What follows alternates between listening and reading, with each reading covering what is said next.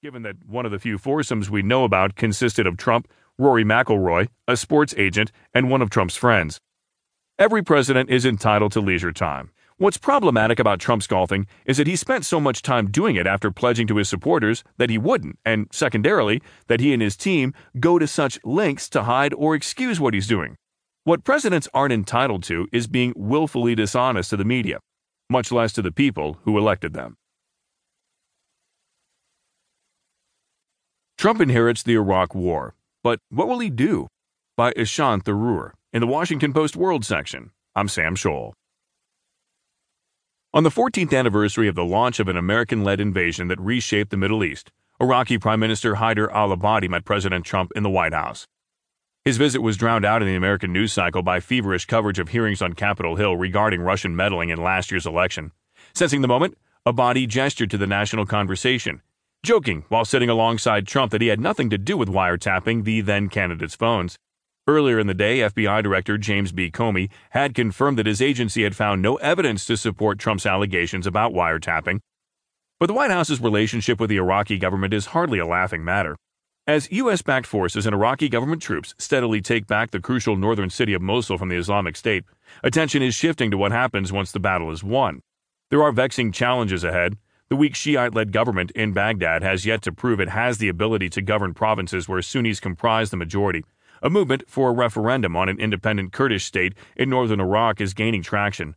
A host of other regional powers, including Turkey and Iran, are also exerting influence on the ground in competing ways.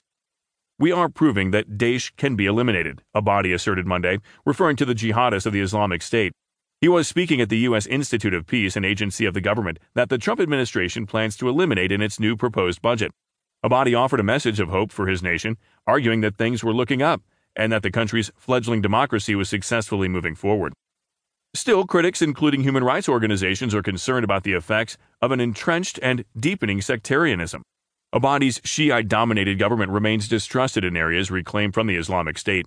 Key Iranian-backed Shiite militias mobilized by Abadi's government to fight the anti-Islamic State campaign have been accused of carrying out their own massacres of Sunnis deemed to have collaborated with the extremist group.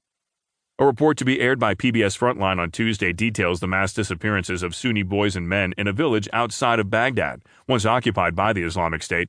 Locals claim that the men were abducted by the Shiite fighters who had liberated the town from the jihadists. On a wider scale, as my colleagues have reported, the ineptitude of local officials and endemic graft among the police and judiciary in certain parts of Iraq have created room for Islamic State cells to return to provincial cities where they were only recently ousted.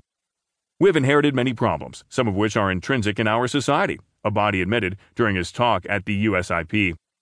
It's uncertain how the Trump administration will reckon with any of these problems.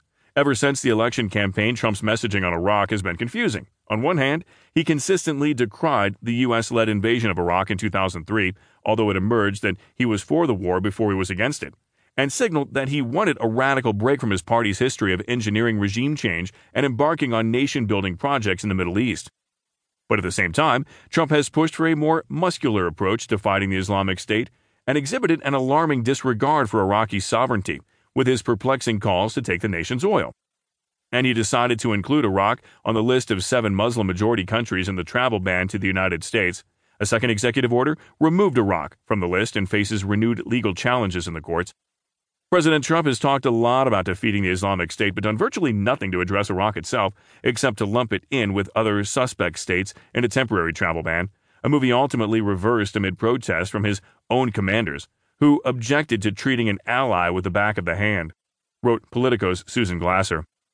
While the Obama administration deserves blame for sidestepping Iraq's political challenges, Mr. Trump has quickly exasperated the trouble, noted a February editorial in the Washington Post. The White House's proposed cuts to the State Department and its general apathy toward multilateral diplomacy don't inspire observers with much confidence.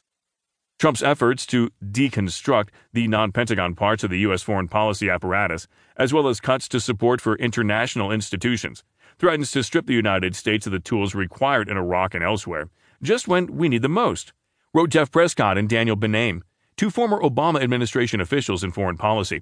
Unless we plan another occupation of Iraq or genuinely and absurdly seek to take the oil, it is a reality that as the fighting stops, our military will step aside and the State Department, USAID, the IMF,